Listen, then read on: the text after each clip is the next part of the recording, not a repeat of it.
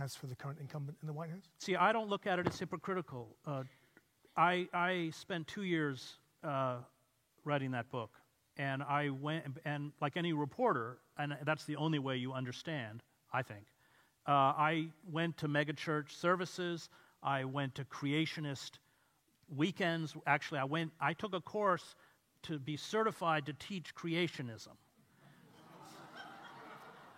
But it's fascinating because it's in the details that you understand the absurdity of it. So according to creationism, the account of the creation of the world in Genesis is factually true. But it does create a problem because God doesn't create a light until the fourth day. So our teacher was saying, well, just tell them that God created a temporary light. Well, that's not in Genesis. But it's there that you see the species of magical thinking that is endemic, as Hannah Arendt points out, to all forms of totalitarianism. These megachurch pastors are Trumpian.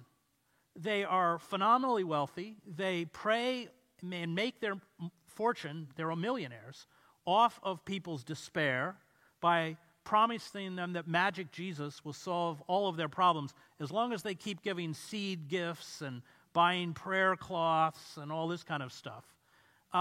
They have created a classic system of totalitarian indoctrination where you invite people into the service, which has nice music, and unlike the Presbyterian church, there's like comfortable chairs to sit,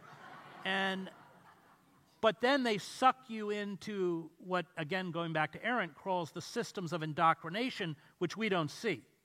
So suddenly all of your educational time, your leisure time, your religious time is occupied by this church. You are assigned a discipler. Any kind of questioning becomes backsliding.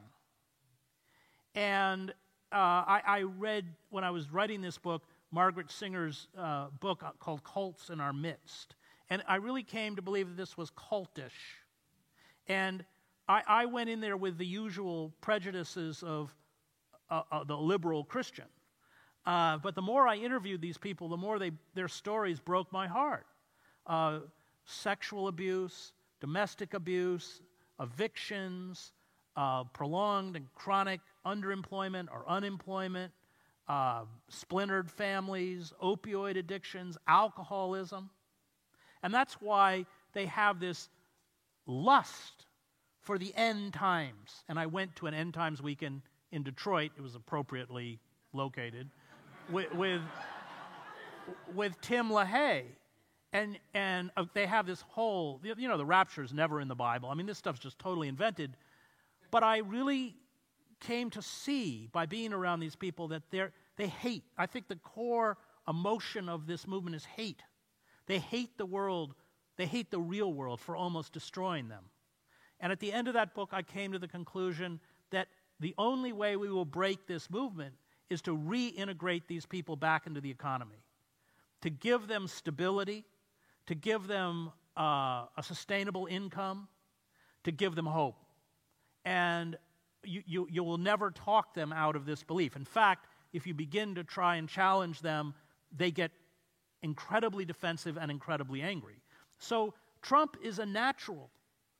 And the sexual proclivities of these megapastors is right in sync with Trump's lifestyle. Look at Jim and Tammy Faye Baker. People say it's hypocritical. How could Trump? No, it's a perfect marriage. They're a political movement. They're about the prosperity gospel. They're not about the gospel. They're about their perversion of the gospel. They're about preying on people in despair. They are about sacralizing the American empire, fusing the iconography and language of American patriotism with the Christian religion. And we saw that in Germany with the German Christian church. And that's what they are. And my attack on liberals, especially liberal Christians, is that in the name of tolerance, they gave these people a credibility they should never have had.